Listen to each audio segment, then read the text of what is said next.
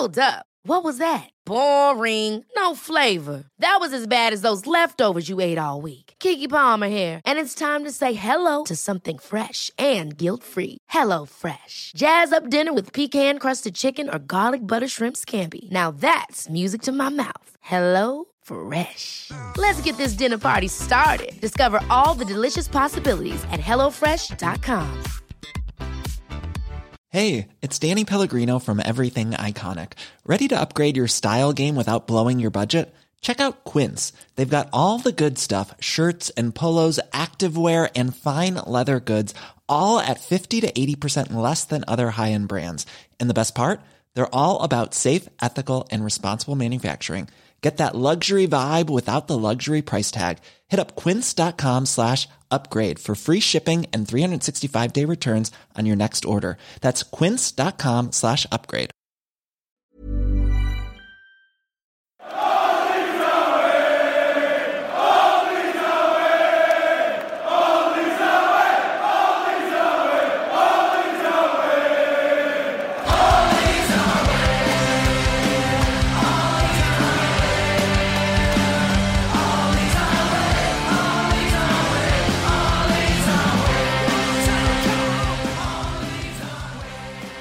Hello and welcome to All Stats Aren't We, a podcast in which two fans usually cast their combined eye over goings on at Leeds United, giving scrutiny to the underlying statistics and tactical footings at work at Elland Road. However, there is going to be no statistical analysis going on this podcast today. I'm John McKenzie, the Brian Clough of Leeds fandom, and I'm joined by Tom Woodhead, who's more of a David Peace, I think. Tom, how's it going? I'm not too bad, yeah. Yeah, he's just been giving me a virtual tour of his studio, which has been great fun. So I'm really in my element right now. But we are not talking about music production and mastering. We are, in fact, talking about the phenomenon of The Damned United, which you may have seen as a film or may have read as a book. We have both seen the film and read the book. Well, I've read most of the book. I think, Tom, you flew through it in the last few days.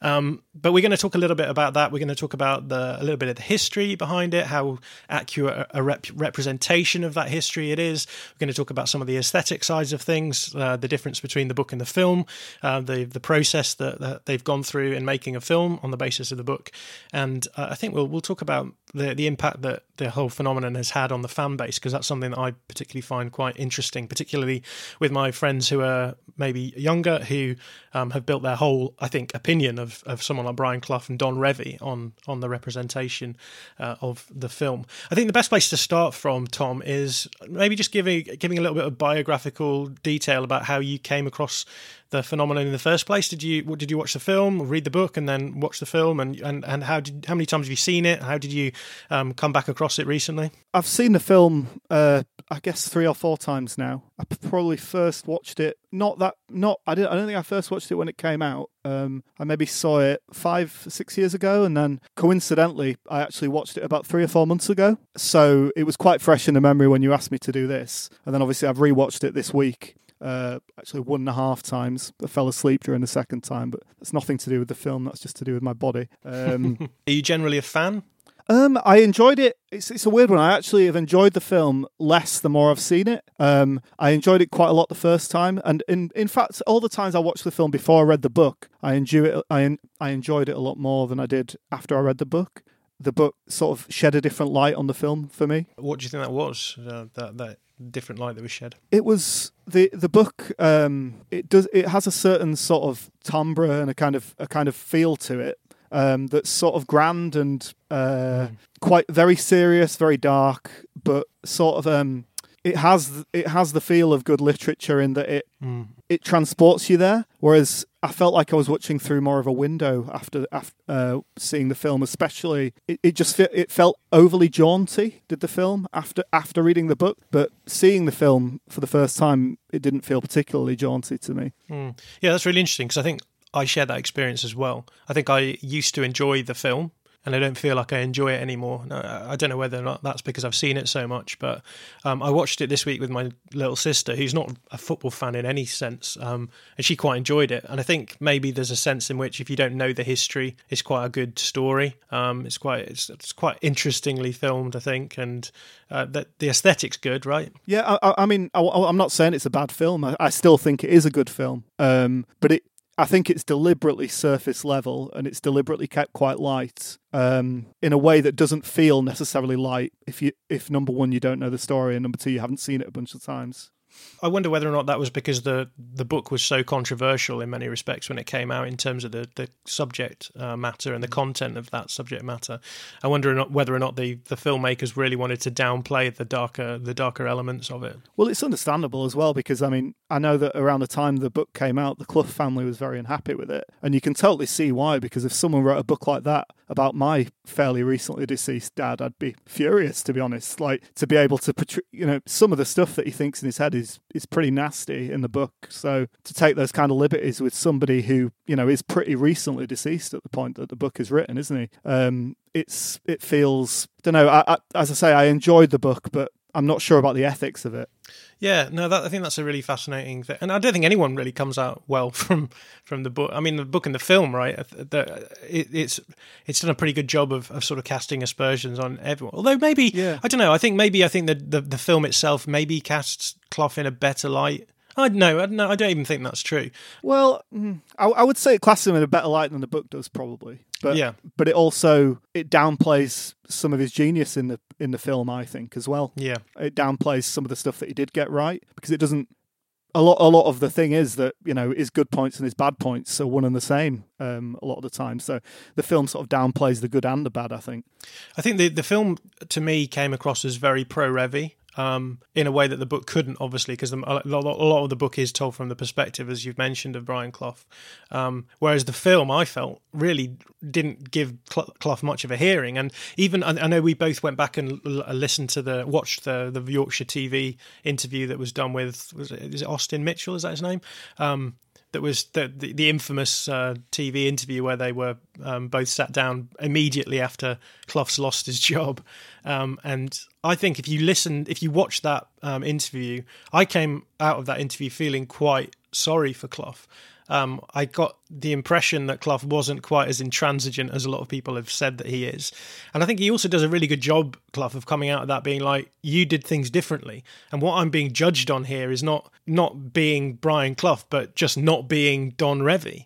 And I don't know whether or not you would agree with that, but it really made me think about the presentation of Clough and how much of that presentation in that film and in the book has actually then influenced the way that people, particularly Leeds fans, think of him. Yeah, it's interesting because Clough, the thing that in the book and the film as well, though, Clough sets his stall out as a manipulator of the media, and he puts that forward as one of his greatest attributes. So it's hard to draw any definitive conclusions from a media interview. I think when he's himself said that that's one of the things he's good at. But I instinctively had a similar feeling to you in that I thought the actual calendar interview was quite balanced, and there was a lot more obvious respect between the two men than there is in either the film or the book of the situation. Yeah, and there's like scenes that seem to be invented in the film which don't appear, and certainly didn't appear in the TV interview that I saw, and the sort of tension between them was ramped up in many respects. I think they do some of that to get some of the extra information that maybe occurs in other scenes in the book into the film. Yeah. No, I did think that was interesting. Although I guess in response to you saying, I mean, I agree with you. Like Clough was a self-confessed media manipulator, and a lot of his best one-liners were one-liners that he spent a lot of time honing in practice before he delivered them. But I would have thought that an interview that was given immediately after he was fired wouldn't have given him a huge amount of scope to be able to actually prepare too much. And two, I mean, yeah, obviously he was still going to be good at manipulating the media just without too much preparation, presumably. But I get the impression that he wouldn't have had a huge amount of time to really sit down and think, right, how am I going to come across here? And also, he was presumably quite shocked and emotionally impacted by the sacking too. And I think he still comes across as quite well in that interview. I don't know if you would agree with that. No, I think he does. I think.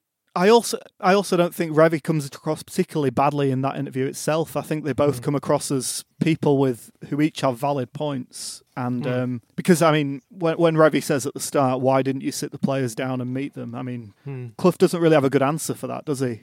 Yeah, I guess he comes out and says, Revy's thing seems to be like, why didn't you sit down with the whole club and have a full club meeting with everyone there, sit them down and say, this is what I'm going to do? And he said, well, I was going to do that slowly. I ran the training session with the players that day, and then I was going to go from there. And I guess from that point of view, the really interesting thing I think that you get from that interview is how there's this line that keeps coming up where they're like, I think it's a bad day for football. It always kind of this sort of notion of like the sort of sacred standards in which you hold football in. And I think that part of the problem is that sort of just deflects from so much from the fact that in many respects, Revy ran the club in a very specific way, and the club was just never really able to recover from that, because whoever would have come in, I think, probably would have been a disappointment. I think there's definitely a comparison to be made with post-Ferguson Manchester United in that respect, and it feels as though Clough was just happened to be the fall guy in this case, but. Yeah, so with Revy, I sort of you get this impression that he's like, oh, this club, these boys, they're my family. I used to massage them after they played and stuff. And you didn't come in immediately and take that position as a father figure within 44 days. And I guess that kind of annoys me, because it kind of makes me think, the club was sort of resting on its laurels to a huge extent, and I think there's as much an angle there for saying actually the failure and the breakdown between Clough and the players was as much to do with the sort of atmosphere and ideology that Don Revie had set in place before he left as well. And they had this whole sort of everyone hates us, we're just a constantly maligned club, everyone wants to beat us, all officials are against us. We still see that today.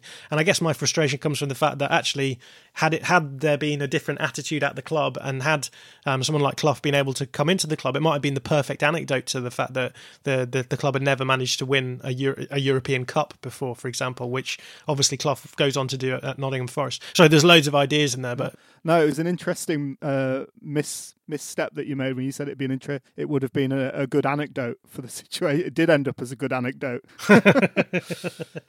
Yeah. That's almost all Clough's time at Leeds amounted to, an anecdote.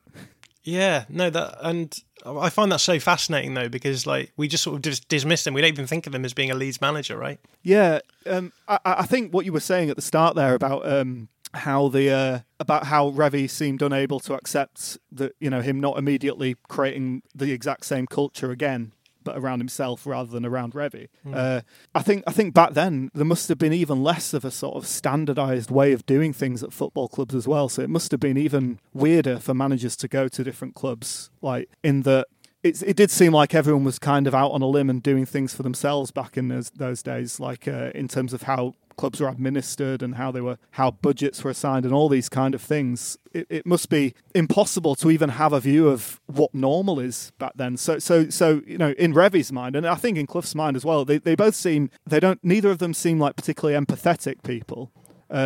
Like they both have their way that they believe is the right way, and I think that probably extends to all elements of the football club. So for Revy, it probably was absolutely inconceivable that Clough's going to come in and not do all this stuff that he just sees as the only way to do football management. And I think Clough, certainly from the film and the book, I mean, I don't know how much reality there is to this, but it feels to me like Brian Clough his greatest moments of improvisation, moments of sort of off-the-cuff genius, with his way of talking to people, with his way of persuading people, with his way of inspiring people. And Revy's almost the opposite. Revy is all about meticulous preparation, about dotting the I's, crossing the T's. And I think to an extent, in both the book and the film, Clough, sees the things that he could never do in Revy, and that's partly why he hates him so much, because here's this planner, here's this guy who can concentrate long enough to do all this planning, and Clough's got all these millions of ideas in his head. He's always shooting for the next thing, trying to sign the next player, and I think he recognises a kind of genius that he could never have in Revy. Yeah, and I think that the film does a pretty good job actually of recognising that Clough needs a Revy himself, and that's where the role of Peter Taylor comes in, right? Where you have Taylor sort of being the balance, the foil against the genius, and I guess the film's big argument is you thought you were the genius when really it was a combination of you and Peter Taylor that really worked. So yeah, it'd be interesting to hear your thoughts on that as well. Yeah, it was interesting. Earlier on, you were talking about how no one really comes off well, and Peter Taylor's sort of in that in between zone where he does come across better than most. But separate to that, the people who do actually come across well in the film and the book, because they're not mentioned very much, but they're the absolute victims. So Eddie Gray comes across well in the film because he does just come across as this. He's barely in the book rather than the film. He's barely in it, but the one scene is the scene where Clough tells him that, if you're a racehorse, you would have been taken out the back and shot. And you feel so sad for Eddie Gray. Like, he just seems like this, just this lovely sort of docile. You think of him as a horse because that's how Clough talks. That's the only time he's mentioned is this lame horse that's carrying all these injuries. And then you have a similar thing with Alf Ramsey, who none of his triumphs get mentioned at any point during the book. He only gets mentioned when he's struggling and when he's old and when he's got no ideas anymore. And Clough's just willing him to lose his job. So I feel like there might have been. I feel like there are a few more characters like that. Like the absolute victims. They're the only ones who come across well because they're the only ones that Clough doesn't hate. Yeah, this really interesting character trait, I think, in Clough that is given, which is this notion that, I don't know, it almost feels as though Clough sees everyone as fair game. And I think a lot of the time that comes across as Clough being considered to be arrogant or being just being a sort of self-centered and individualist man. But the impression that I've got from, I've not read the whole book, but reading through the book, you do get the sense that he does have like a certain level of perfectionism to him.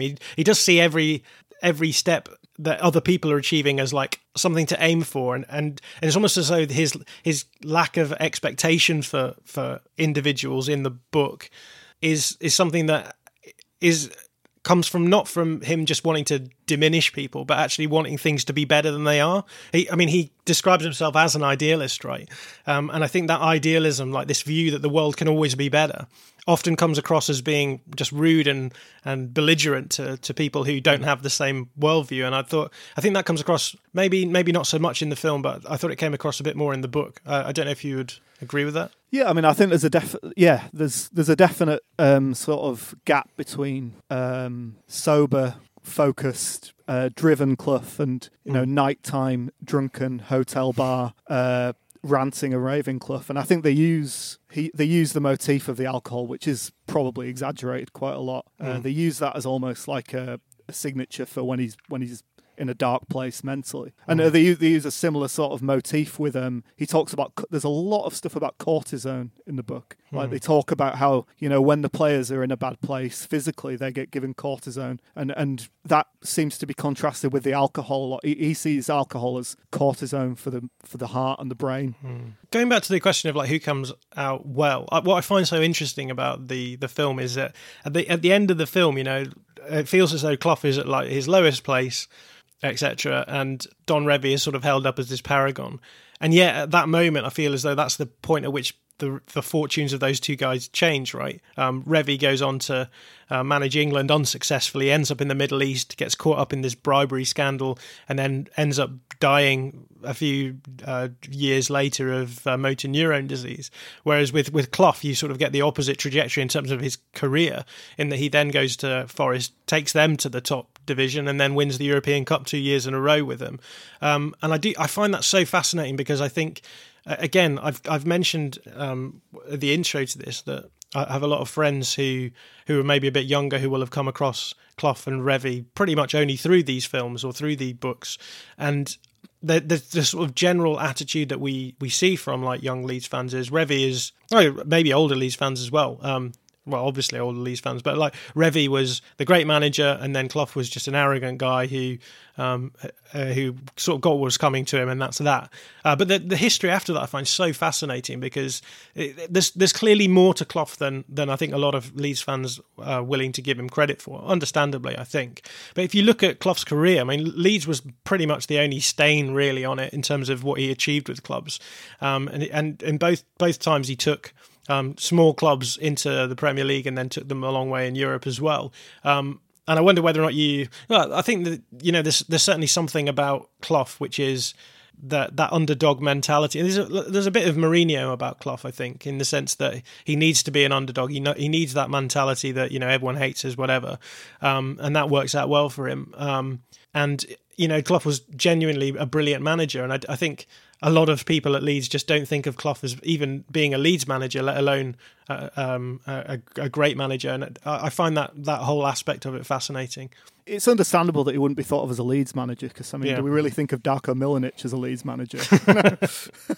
And it's it's not a million miles away. But regarding how he comes across in that way, what I think is easy to forget is that at the point that Leeds hired him, he'd only won one league title, so it wasn't like they were hiring the Brian Clough who won back-to-back European Cups. So, and I think that's a thing that sometimes gets forgotten in I can't believe they let Brian Clough slip through their fingers. They why didn't they give him more time? This brilliant man who'd done so much, and he had done a lot, but he had also, it'd be like, try to think of an example.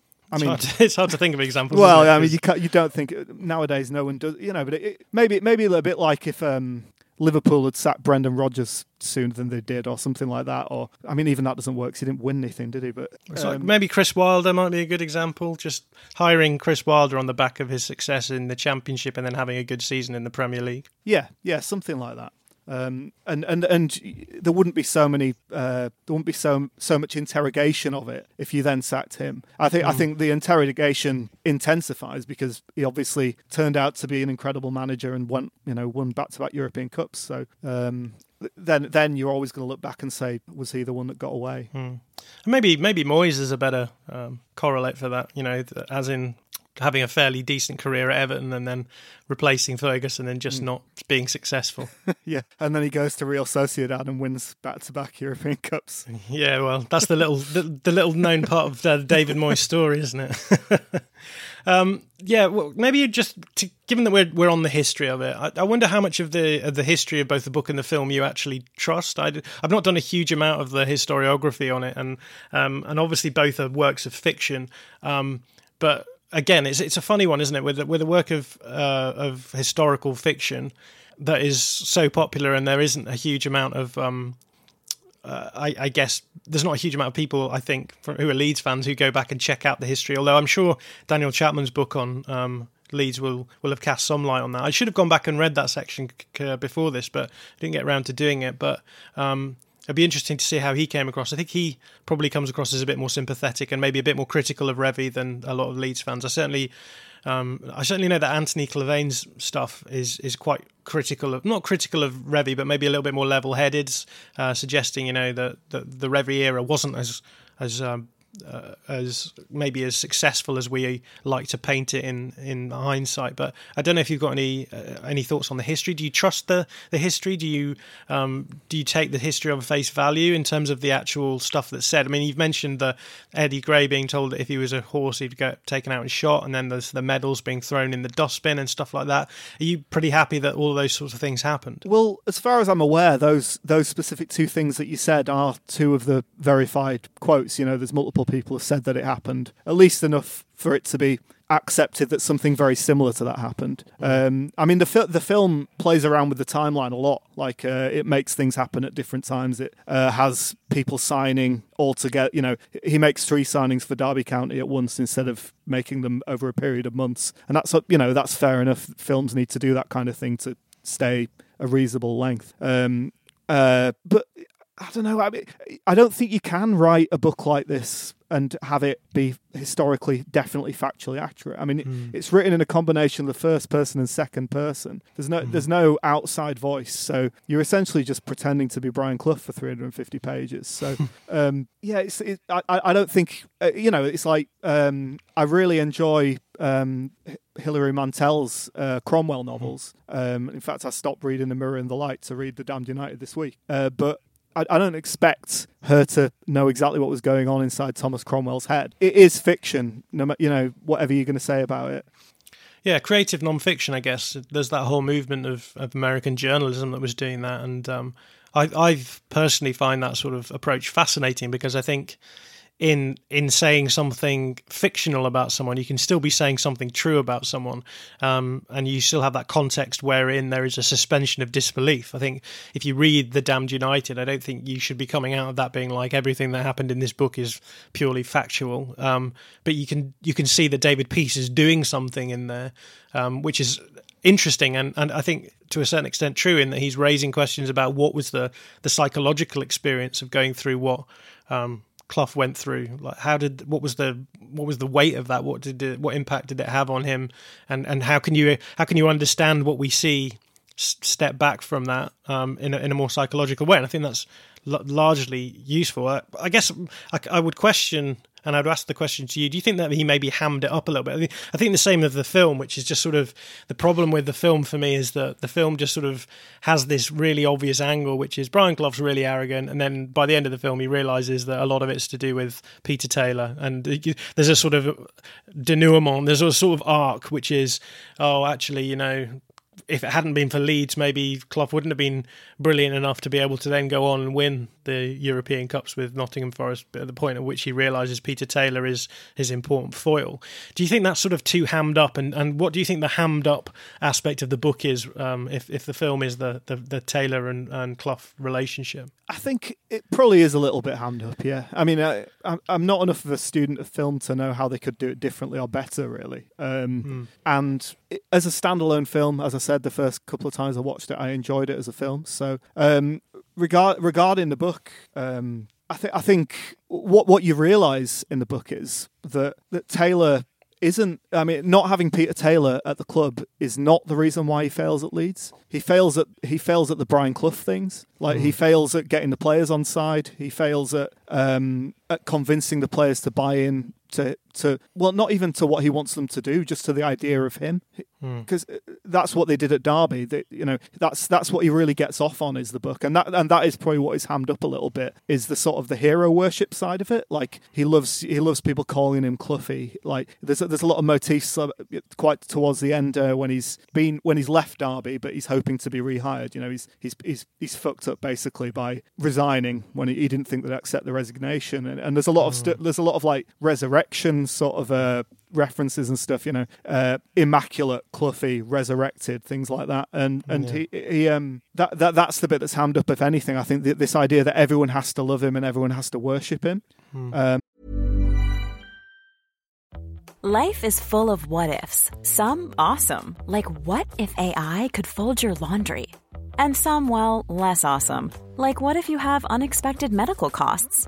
United Healthcare can help get you covered with Health Protector Guard fixed indemnity insurance plans. They supplement your primary plan to help you manage out-of-pocket costs. No deductibles, no enrollment periods, and especially no more what-ifs. Visit UH1.com to find the Health Protector Guard plan for you.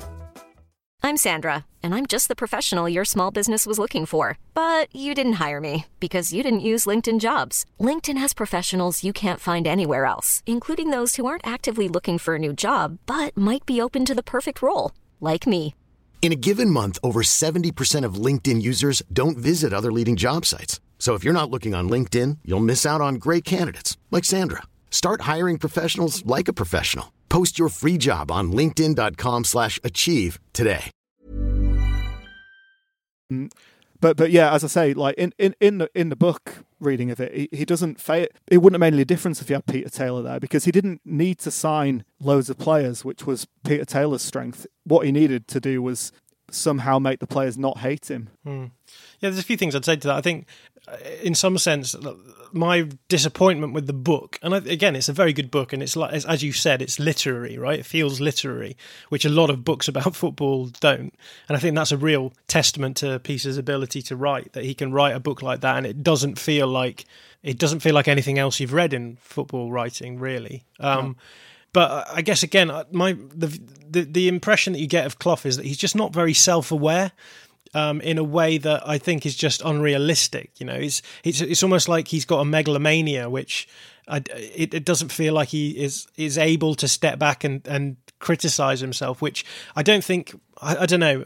I just don't find very convincing, because I think maybe a more interesting approach to Clough would have been a bit more of a tortured Clough, where, I mean, obviously this is a tortured Clough in the piece adaptation, right? But it's not even really that he questions himself all the way through it. It's that all of that self-doubt is translated into, I guess, criticism of others. And I'm sure that Clough was not as confident as he was internally as he gives externally, and so for me it just sort of feels just a bit too easy to be like, oh look, here's a tortured sort of like alcoholic guy who goes through all these dark periods, and yet when you actually engage with those monologues that he has with himself, he doesn't ever step back and be like, it's like the Simpsons meme. There's never a moment where it's like, what am I out of touch? No, it's the kids who are wrong. He never even has that moment, and I think maybe that would be an improvement. Yeah, when he does, it's very, very brief. It's like, one or two sentences, and then he's straight back on that train. I think you're right, but I think it's also there is something that the book does by virtue of that, in that I really enjoyed the first half of the book, but then I started to get a little bit bogged down with it. And I was still enjoying it, but I sort of wanted it to end. And as it goes on, it almost, because it's so monotonous, and every chapter is basically told in the same style, and it's quite a fatiguing style. It's lots of very short sentences, but it hammers the same points over and over again. And you want to be free of it by the end. You want to read something lighter. You want to feel something lighter. And I think that's how Clough's feeling. So I think there is something about it doesn't change at all. It just goes and goes and goes. And the only way you can be rid of it being like that is to leave Leeds United. Another thought that I had was this sense that there's so much sort of like weight put on Clough's actions, and that being the reason why Clough eventually fails. It's all sort of put down like, what could Clough have done differently to make sure that the whole thing worked out?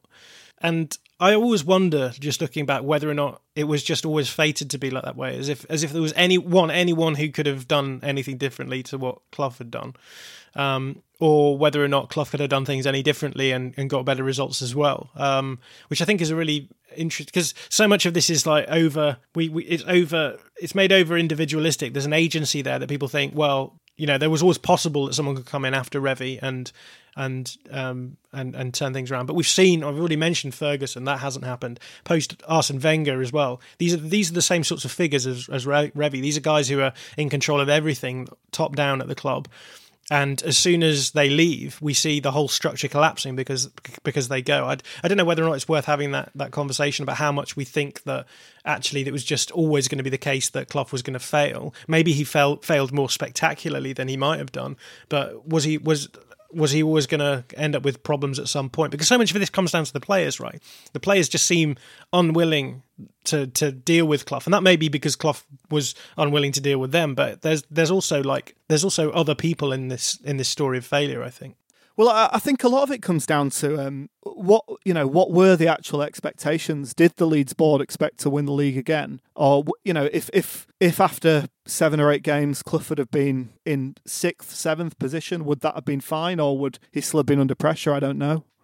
So I think a lot of it comes down to, you always hear about back in the 60s and 70s, boards were a lot more patient, managers were given more time and stuff like that. I don't know if that applies in this situation or not. Had Leeds, because Leeds had finished in the top 4 for 10 seasons in a row, which was pretty much unheard of back then. Would they have accepted anything less than, continuance, like unbroken continuance of excellence, or would they have accepted, a sort of upper mid-table position? Yeah, I don't know. And I guess it's interesting in that respect too, because it does feel so modern in that regard, doesn't it? Like a manager arriving and then failing in such a short space of time. It's hard to imagine any other club in that period even doing that. And again, it may be a sign that, that a lot of the problems were as much structural to Leeds United as they were to Brian Clough.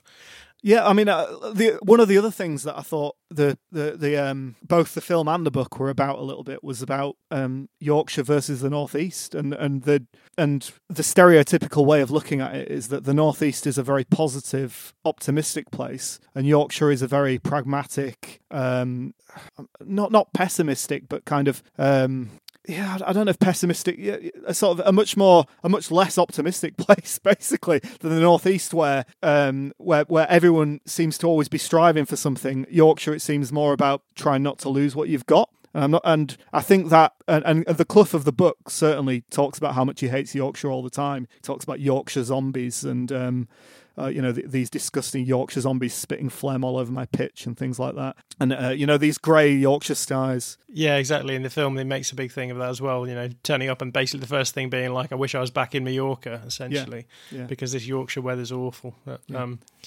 We've got some questions that we should work through that we just threw down. So in terms of the book versus the film, you've asked whether or not a film in the much darker style of the book would have worked, which I think is really interesting. And I think it probably would have worked.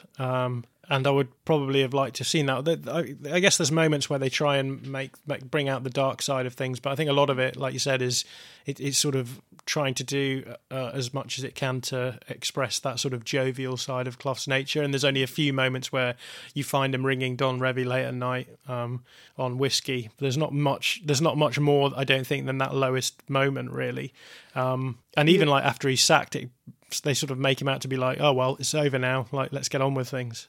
Yeah, I think it could have been made, and it probably would have been a good film, but it would be possibly even more disrespectful to the Clough family for a start, and I'm not sure it wouldn't have been able to have the same audience that it ended up having, I guess. We've got some other questions about aesthetics as well. So the soundtrack, how does the soundtrack affect the tenor of the film? And even just thinking back over this, it's not even really like I feel like it's a notable soundtrack. I don't think back on it and... Well, this was one thing that I really noticed rewatching the film after I'd read the book, was that the soundtrack is by far the most jaunty, upbeat thing about the film. I think if you took the soundtrack off completely, the film would actually seem a bit darker, because the soundtrack's all like like all, kind of yeah, it's like Pussycat, that song as well. It's well, like that as well, yeah, like 60s, 70s, I mean more the incidental music, like it's all kind of that sort of music at the start of The West Wing or something like that, where it's people walking around corridors and everything's bustling and it's that sort of annoying, optimistic music, which I think it lends a kind of buffoonish sort of a lightheartedness to bits that aren't even, without the music, anything like that. Buffoonish is a good word, actually, because I do think that the portrayal of Clough is quite buffoonish, really, in the film. And I wonder whether or not even if you re-soundtracked the film, whether or not it would change the tenor of that at all. I think it could, to an extent. I mean, obviously, it's not going to completely change the film. And maybe I'm biased being someone who works in audio. There's a question as well about casting, particularly how unathletic the actors portraying the footballers are. You said, is this deliberate or just budget related? Yeah, I think it's interesting. But then, was it Michael Sheen is an ex-Arsenal schoolboy, and I think Martin Compson, who plays the guy in Call of Duty now, I think he's ex-Arsenal as well. So there were a few like very good footballers on the cast. Yeah, it's less how good they're as footballers. It was just that even in the 70s, where obviously the players were nowhere near as fit as they are now, they looked like people who ran every day. Whereas I didn't feel, I can't remember the guy's name from This Is England who played Billy Bremner. Yeah, Stephen Graham. Stephen Graham. Yeah, I mean, his performance was fine. He barely does anything, but you don't believe that he's a professional footballer, do you? No, but I guess if we'd have seen Billy Bremner on film now, we probably wouldn't. Well, I have seen Billy Bremner on film, and he still looked like he played football every day, Yeah, maybe. Yeah, I mean, he doesn't look quite so unathletic, I'll give you that. But he did look odd as well, right? Yeah, I think it's really hard, I think, to get sports well done. That's sort of what I mean, because if this was a film that had a mega budget, like a big Disney film or a Marvel film or something, all those people, they basically get paid to go away and get in incredible shape for a few months before they do those films. But you can't do that with a film like this, can you? Which is why I mentioned budget. I'm thinking about like Ford versus Ferrari, and you make these films where you want to be like, look, these guys are racing cars, and it just seems like there's so little you can actually do in terms of cinematographics to just make. You have to be like, oh look, here's their feet changing gears, and you just do the same sort of clips over and over again. I think the same sort of true in football, because it's never going to look as good as the actual reality. Even so, I kind of felt the same way a little bit about Uncut Gems. I don't know if you've seen that, but that's got Kevin Garnett in it, the professional basketballer, and it's got some clips from actual professional basketball. And even just being in the context of a film, you just think, nah, that doesn't look as good as professional sport. But I know what you mean. I'm a huge fan of that film. So I've seen that several times. But yeah, I know what you mean. But I did feel in The Damned United, the sections of football action where they used actual archive footage worked a lot better than the sections where they tried to, film the actual actors playing football. Yeah, I agree totally. Because especially as well, because it's a lot of it's done with just really bad sound effects as well. It's like, and then as they like slide in, and then the lighting and stuff, it looked like a sort of a Powerade advert or something. Like really extreme sort of blue lighting and and they have to zoom right in, right, because they obviously can't afford like a full stadium of fans and stuff, so everything's like really close in, and it just doesn't look authentic in any way. What about the book, the style of the book? We've not really talked about the style of the book that much. You've mentioned that it's written in current events written in first person, and flashbacks are in second person. Do you want to talk a little bit about that? Well, I thought that was interesting, and that it's almost like the bits that are in first person, that's you, that's Clough's hell that he's living right now, and second person, it's not the Clough of now. It's like it is a different person, and I always think it's interesting in any literature when the author chooses to use the second person, because it's not used often at all, especially as someone who used to read a lot of choose your own adventure books as a kid. It's always fun. The you is like, it's almost like the ideal you, isn't it? Like the old Derby, the Clough of Derby. He's the ideal, and that's you. That's you reading the book, and you can look in on this hell. That's me. I am the book.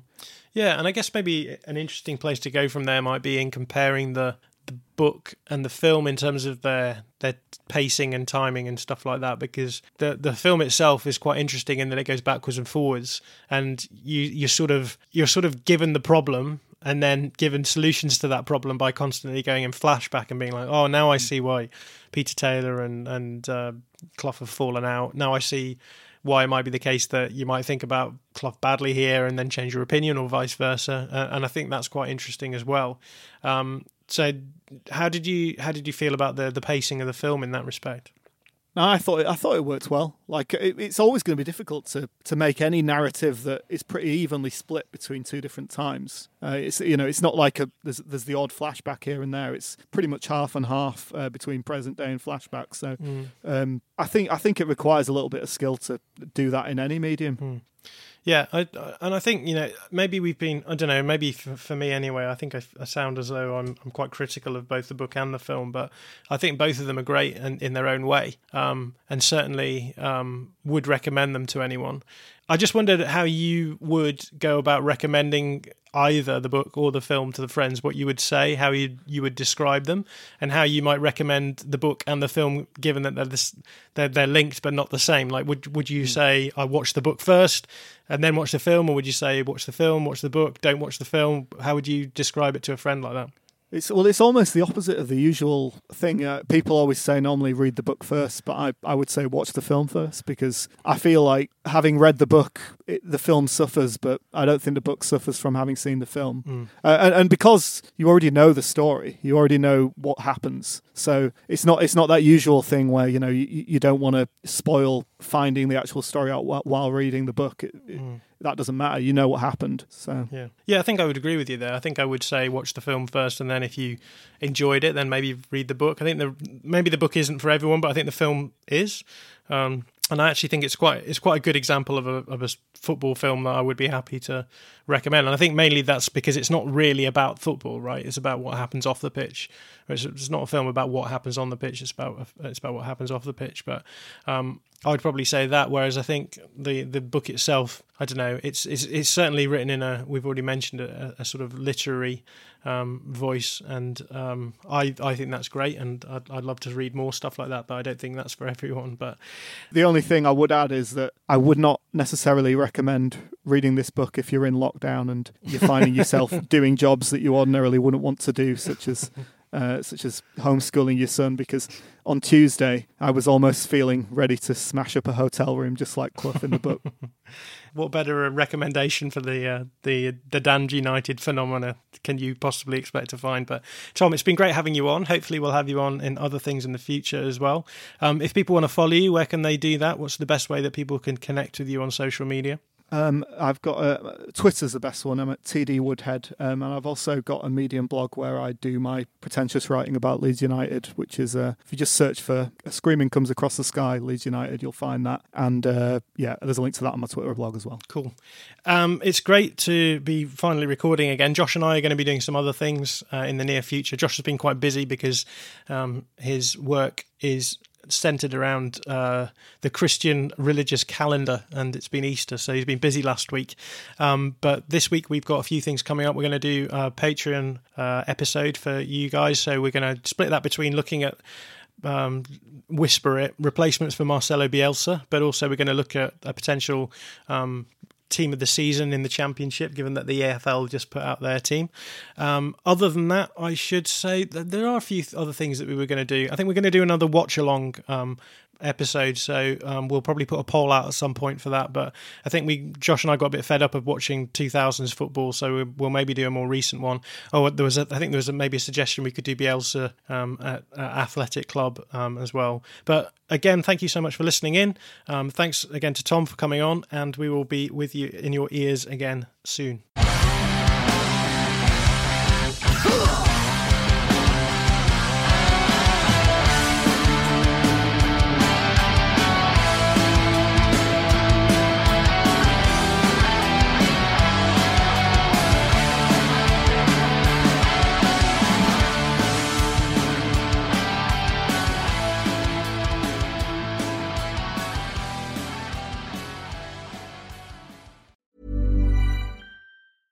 Imagine the softest sheets you've ever felt. Now imagine them getting even softer over time. That's what you'll feel with Boll & Branch's organic cotton sheets. In a recent customer survey, 96% replied that Boll & Branch sheets get softer with every wash. Start getting your best night's sleep in these sheets that get softer and softer for years to come. Try their sheets with a 30-night guarantee. Plus, get 15% off your first order at bollandbranch.com. Code BUTTERY. Exclusions apply. See site for details.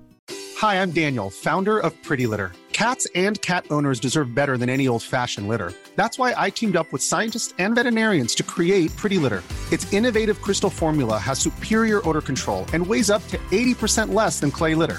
Pretty Litter even monitors health by changing colors to help detect early signs of potential illness. It's the world's smartest kitty litter.